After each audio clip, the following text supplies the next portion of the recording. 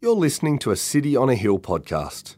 We'd love you to use and share this podcast, but please refrain from editing the content without permission from City on a Hill.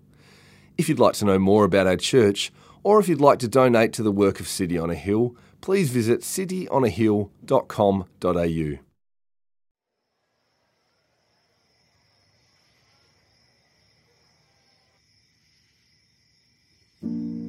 Now after the Sabbath, towards the dawn of the first day of the week, Mary Magdalene and the other Mary went to see the tomb. And behold, there was a great earthquake, for an angel of the Lord descended from heaven and came and rolled back the stone and sat on it. His appearance was like lightning, and his clothing white as snow. And for fear of him, the guards trembled and became like dead men. But the angel said to the women, "Do not be afraid, for I know that you seek Jesus who was crucified. He is not here, for he has risen. And he said, come and see the place where he lay. Then go quickly and tell his disciples that he is risen from the dead. And behold, he is going before you to Galilee. There you will see him. See, I have told you." So they departed quickly from the tomb with fear and great joy, and ran to tell his disciples. And behold, Jesus met them and said, "Greetings." And they came up to him, they took his feet and worshipped him. Then Jesus said to them, "Do not be afraid. Go and tell my brothers to go to Galilee. There they will see me." Christ is risen. Hey, this section over here, well done, nice, awesome. Hey, so good to have you at Easter Sunday. If we haven't had the chance to meet before, my name is Nick. I get the joy of being the lead pastor of this church. As Pat said, a church that God is building to know Jesus and make Jesus known, which makes us particularly excited on Easter Sunday. And so today we are going to dive into why we should get excited about Easter Sunday. What is this Easter Sunday all about? Whether you are a regular at church or this is your first time in a long time or the first time ever, we're so glad that you're here, and we hope that it is a blessing for you. We're about to enter into the Bible reading that we just had to find out a little bit more about what took place on the very first Easter Sunday. And so I'm going to pray for us as we open the Bible, and then we're going to unpack what God has to say for us today. So let me pray. Dear God, we thank you so much for the empty tomb of Easter Sunday. And we thank you for what it represents. And we pray right now, Lord, that you would open our eyes, you would soften our hearts, you would open our ears to understand what it means, not just for history, not just for humanity, but what it means for me, what it means for us in our life today. And so be with us now, we pray, and make Jesus big, we ask, in Jesus' name. Amen. Well, this Easter, we are pivoting our exploration of the Easter events around a couple of themes. And on Good Friday, we explored the way the Bible talks about Jesus as the Lamb. Jesus, the Lamb. And today we're going to skip ahead to the end of the Bible, where it uses the language or the imagery of Jesus being a lion. And so today we're going to talk about Jesus, the lion. And it brings to mind one of my favorite stories in all of literature, The Lion, the Witch, and the Wardrobe. There is a dramatic moment in the book where Aslan, the great lion, and the children and the animals of Narnia are standing around, and they're standing around with those who have turned away from Narnia, including the White Witch who leads them. And they're having a conversation.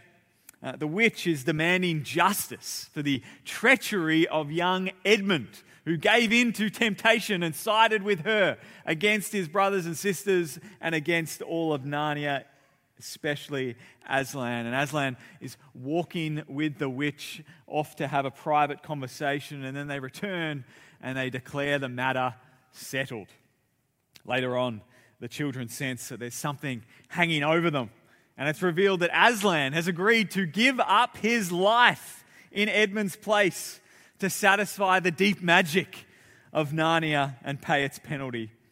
And then later that night we read of Aslan climbing a mountain by himself. And when he gets to the top of that mountain, he's sneered at, he's scoffed at, he's bullied by all the rebellious animals, including the witch. And he lays down his life on the stone table. There he dies. And in many ways, that part of the book is very similar to the events of Good Friday, but it is only half the Easter story. Silent Saturday has come and gone. There is a breath of fresh air on the morning of Easter Sunday. And so today we're going to pick up where we left off on Friday. For where we are in the story, death has its man. The lion is in the tomb, dead and buried outside Jerusalem. And so we're going to pick up from Matthew 28, what we had just read out for us. It says this: Now after the Sabbath, toward the dawn of the first day of the week, Mary Magdalene and the other Mary went to see the tomb. And so Jesus was hanging dead on a cross on Friday. The Friday night to Saturday night is the Jewish Sabbath, which has passed, and now two of Jesus' most faithful supporters, two Marys, in their grief, are walking toward the tomb, responding to the death of their friend, their Lord.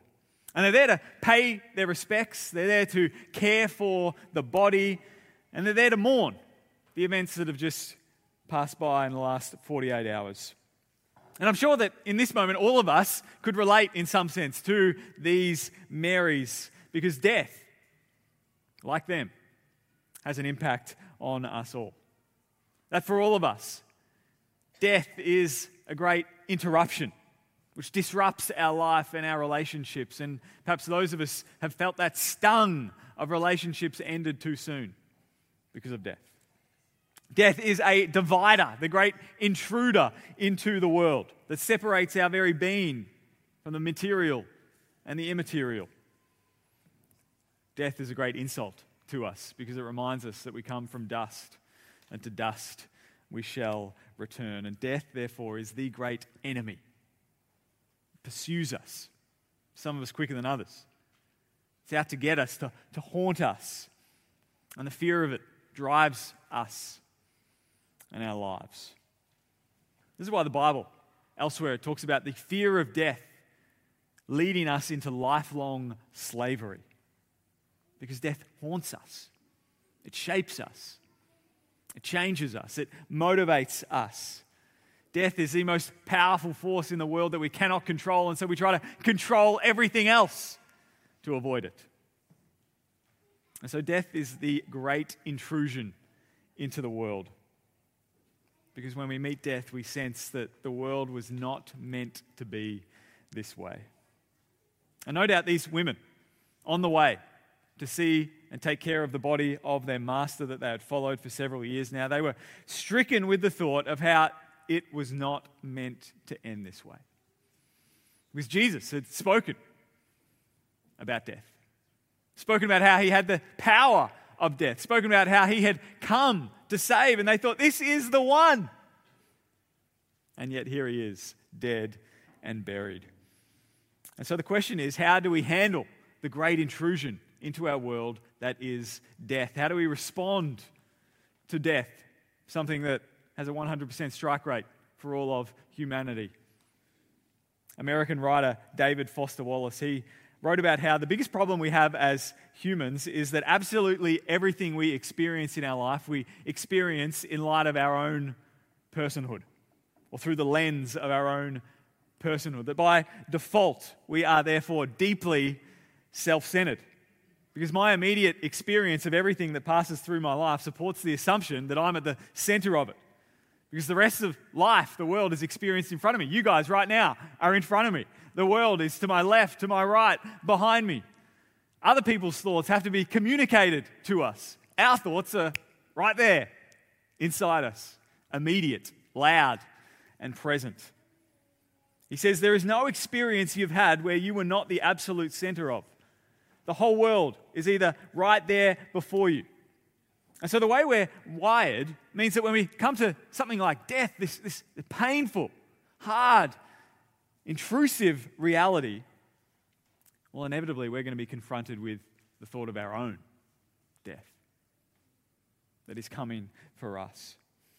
And so usually we've got to respond to that. We've got to deal with that reality. And often in our modern world, we respond to it by trying to ignore it. to find as many distractions as possible as we can, that we not face our own mortality.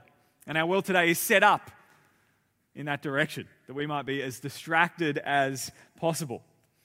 Probably like everyone else in the last couple of weeks, all of us encountered Slapgate. Is everyone aware of what Will Smith did to Chris Rock at the Oscars a couple of weeks ago? Chris Rock pushed it a little bit too hard, a little bit too personal. He's a comedian after all, and Will Smith would not stand it. And so breaking into the pomp and the celebrity of the Oscars came Will Smith's right hand, sense of justice. And I was struck by what another comedian, Russell Brand, said when he was commenting on the slap of what happened on that Oscar night. He said, "When I saw that, I felt like, oh no, the bubble cannot sustain itself." See, the Oscars is a kind of pageant, a celebration, a certain set of values which cannot sustain themselves. I felt the seeping encroachment of the real world crept into the Oscars. The presence of the Ukrainian conflict, the awareness of the last 2 years of a pandemic, the sense of a broken and vicious culture could not be kept at bay. Even with all the sequins and the velvet and the celebration, it slipped in the form of a slap. And so he's making the point there that how we handle the serious in our world is often by distracting ourselves with the superficial. There's no amount of glitz, no amount of glamour, no amount of wealth, no distraction can cover up these realities of life. They will inevitably slip in. And perhaps in this room, our distractions perhaps aren't so superficial as the Oscars. Perhaps not so obviously self-centered as wealth and fame. But we all use things for therapy. Maybe it's a life of moral uprightness, a busy family life driven by the hope that our kids will fulfill our unmet ambitions, professional success. Maybe even we're doing it this morning through religiosity. All good things, but all in our modern world can be used to get in the way of our ability to front up to the reality, the harsh realities of life and death. Now, the Bible tells us why death feels like an intrusion. Because it is. Death is an intrusion into the world. The Bible tells us that the world was made good and humanity was created as the capstone, the masterpiece of God's creation. Very good. And we were created that we might live in relationship with Him and under Him look after all of creation, steward the world. But the self-centeredness of our first parents, Adam and Eve, they decided that wasn't a good plan. And they wanted to run with their own plan, and that caused a fracture. And so rebellion broke into the world. What we call sin broke into the world, and with it came judgment, an intrusion, death. And so we live in a world that still feels like so good, very good. So much to enjoy and celebrate and cheer and clap about, but everything tarnished by being broken. And most powerfully, ourselves broken. Captive, subject to death. And here is Jesus, the Messiah, the one who had so much promise and hope, involved even in that very first initial creative moment, himself dead. Dead and buried. And let's look at how the story unfolds, because the women walk up to the tomb expecting to meet some guards and have them roll away the stone to find Jesus' body, and instead they meet an angel who's done all the work for them. And he says to them, "Don't be afraid, for I know that you seek Jesus who was crucified. He is not here, for he has risen, as he said. Come, see the place where he lay. Then go quickly and tell his disciples that he is risen from the dead, and behold, he's going before you to Galilee. There you will see him. See, I have told you." And so they departed quickly from the tomb with fear and great joy and ran to tell his disciples. And behold, Jesus met them and said, "Greetings." And they came up and took hold of his feet and worshipped him. And so we have this remarkable claim here, this historical claim, that in real time, in real space, at a real part of the world, some about 1989 years ago, Jesus really did die, and it really did live. He rose from the dead. And there's some evidence in the passage itself, the text itself, that strikes us as perhaps lending evidence to this being a little bit more than just some kind of concoction of religious fantasy.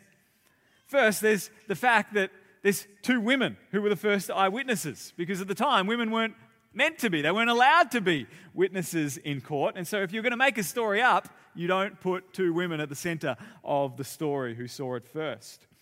Second is the account that they saw Jesus risen physically.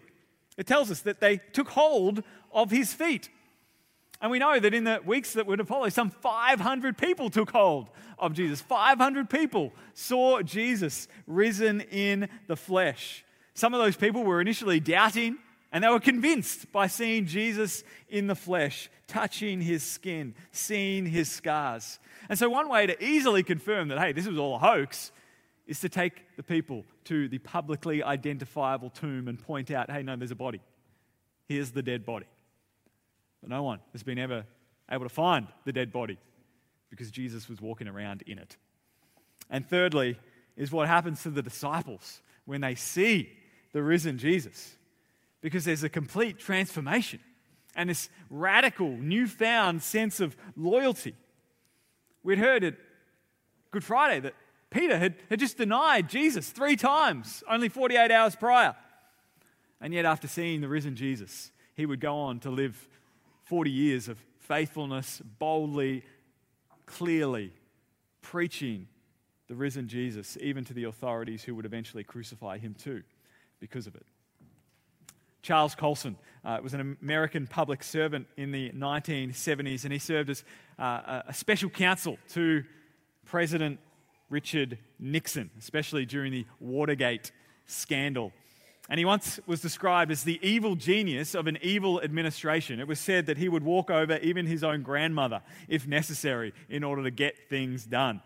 And so in the midst of the Watergate scandal, Colson happened to read Mere Christianity by C.S. Lewis, and he became a Christian. And because of his newfound convictions, he pled guilty to everything that he felt responsible or culpable for, even in spite of being told that the judge would drop the charges if he didn't plead guilty.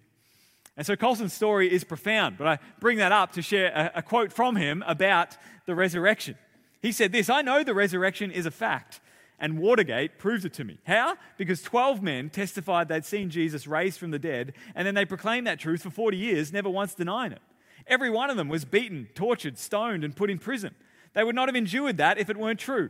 Watergate embroiled 12 of the most powerful men in the world, and they couldn't keep alive for 3 weeks. You're telling me 12 apostles could keep alive for 40 years? Absolutely impossible." And so many people die for incorrect causes all the time, I'm sure. But no one dies for something where they know for sure this is a hoax or this is a lie. And we see this transformation even in the women themselves. Because as they approached the tomb, they were stricken with grief. And as they left the tomb, they were stricken with fear and great joy. And this is the beauty of Easter Sunday. This is the beauty of the resurrection. This is the hope for you and for me that extends beyond the historical reality of the moment 2,000 years ago into your life and mine. Because they know that the resurrection means more than just that Jesus gets to hang out with us for another couple of weeks. No, it deeply impacts their experience of life and death. And it makes who Jesus had said he was.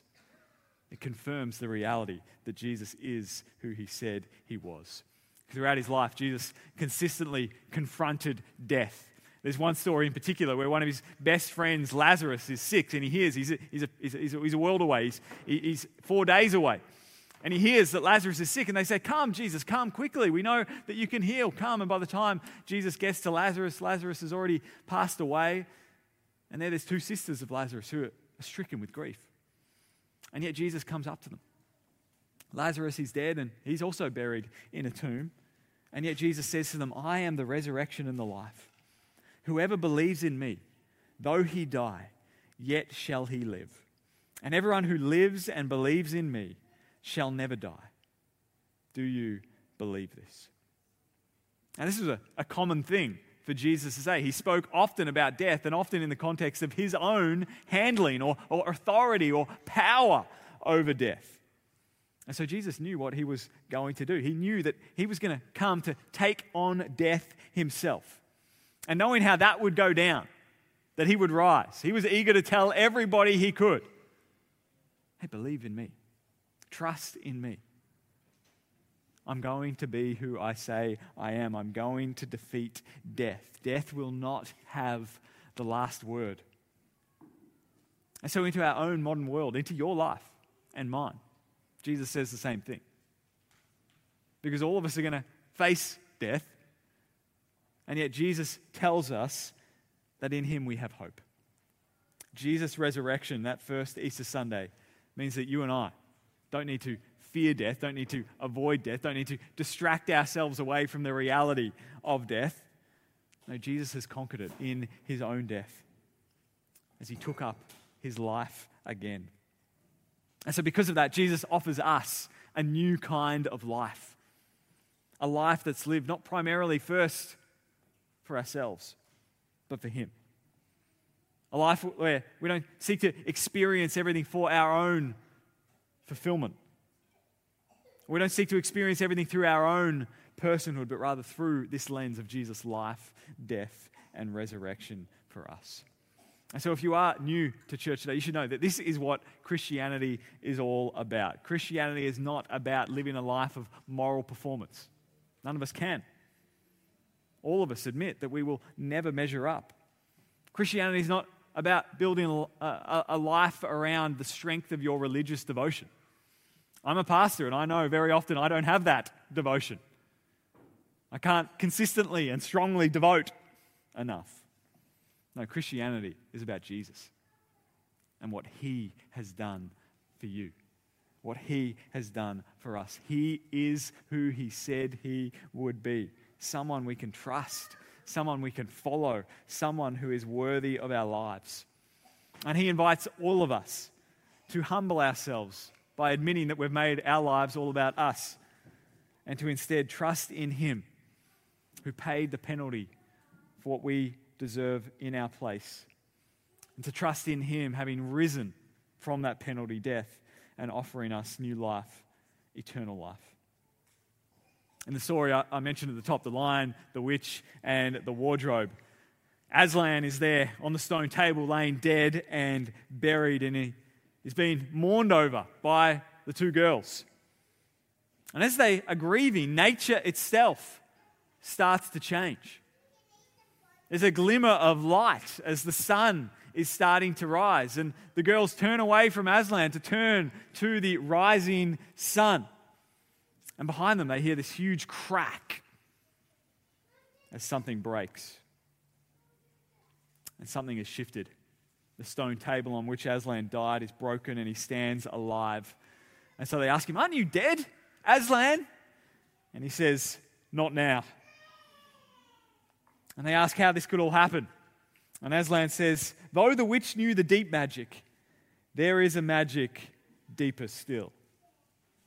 And in Jesus' resurrection, we see something similar.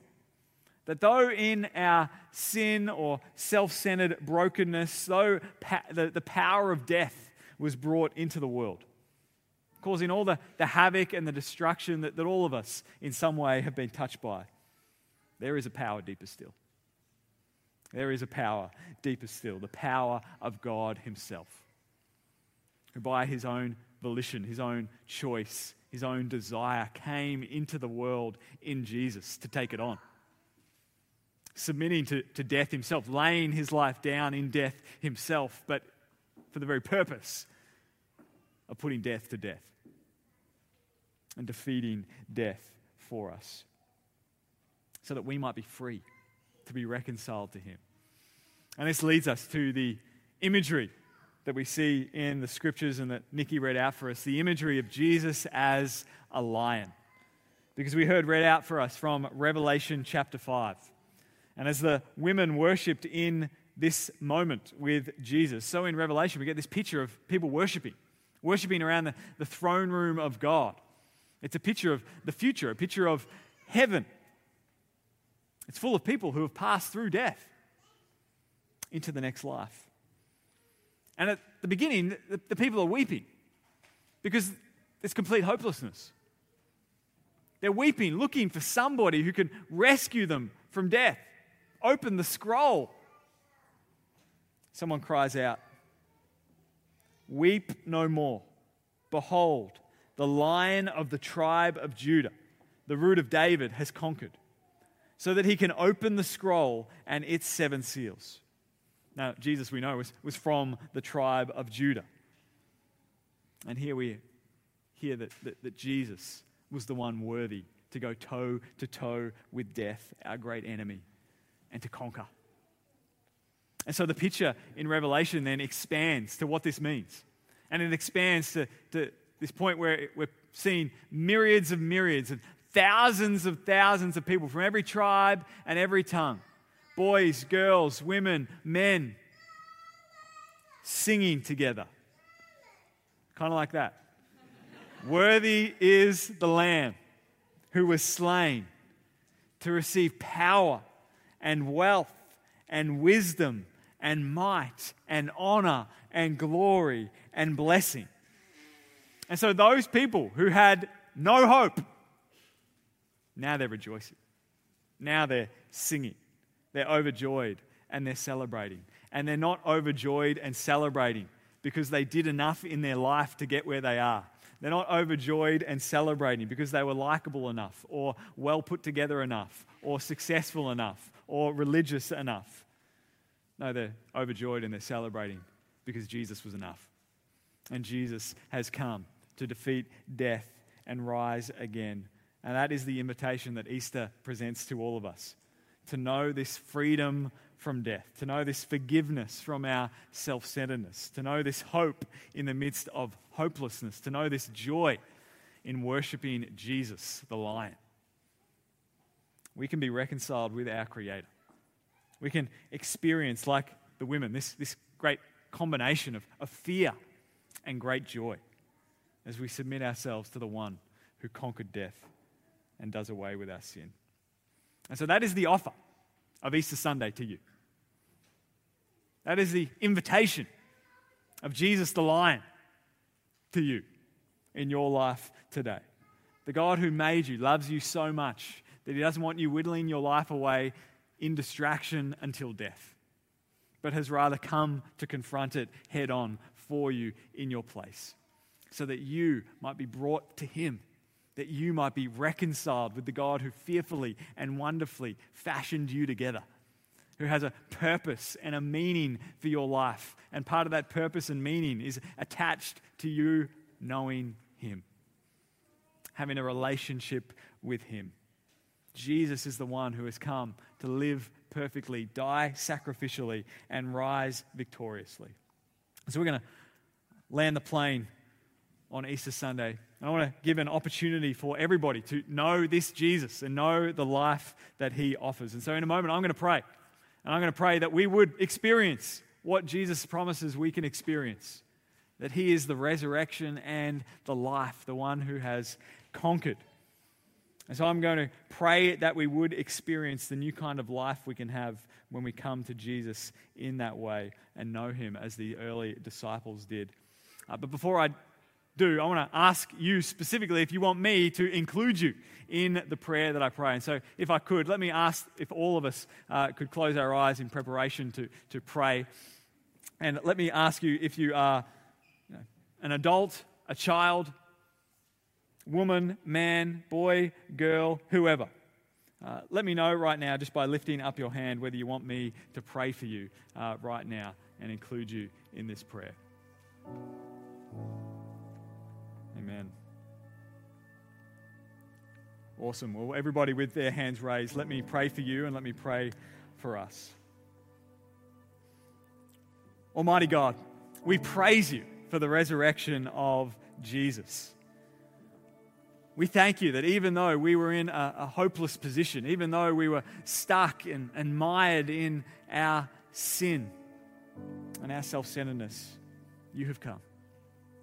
And you have come because of your love, your mercy, your grace for the world that you made and for us, the people that you have fashioned together.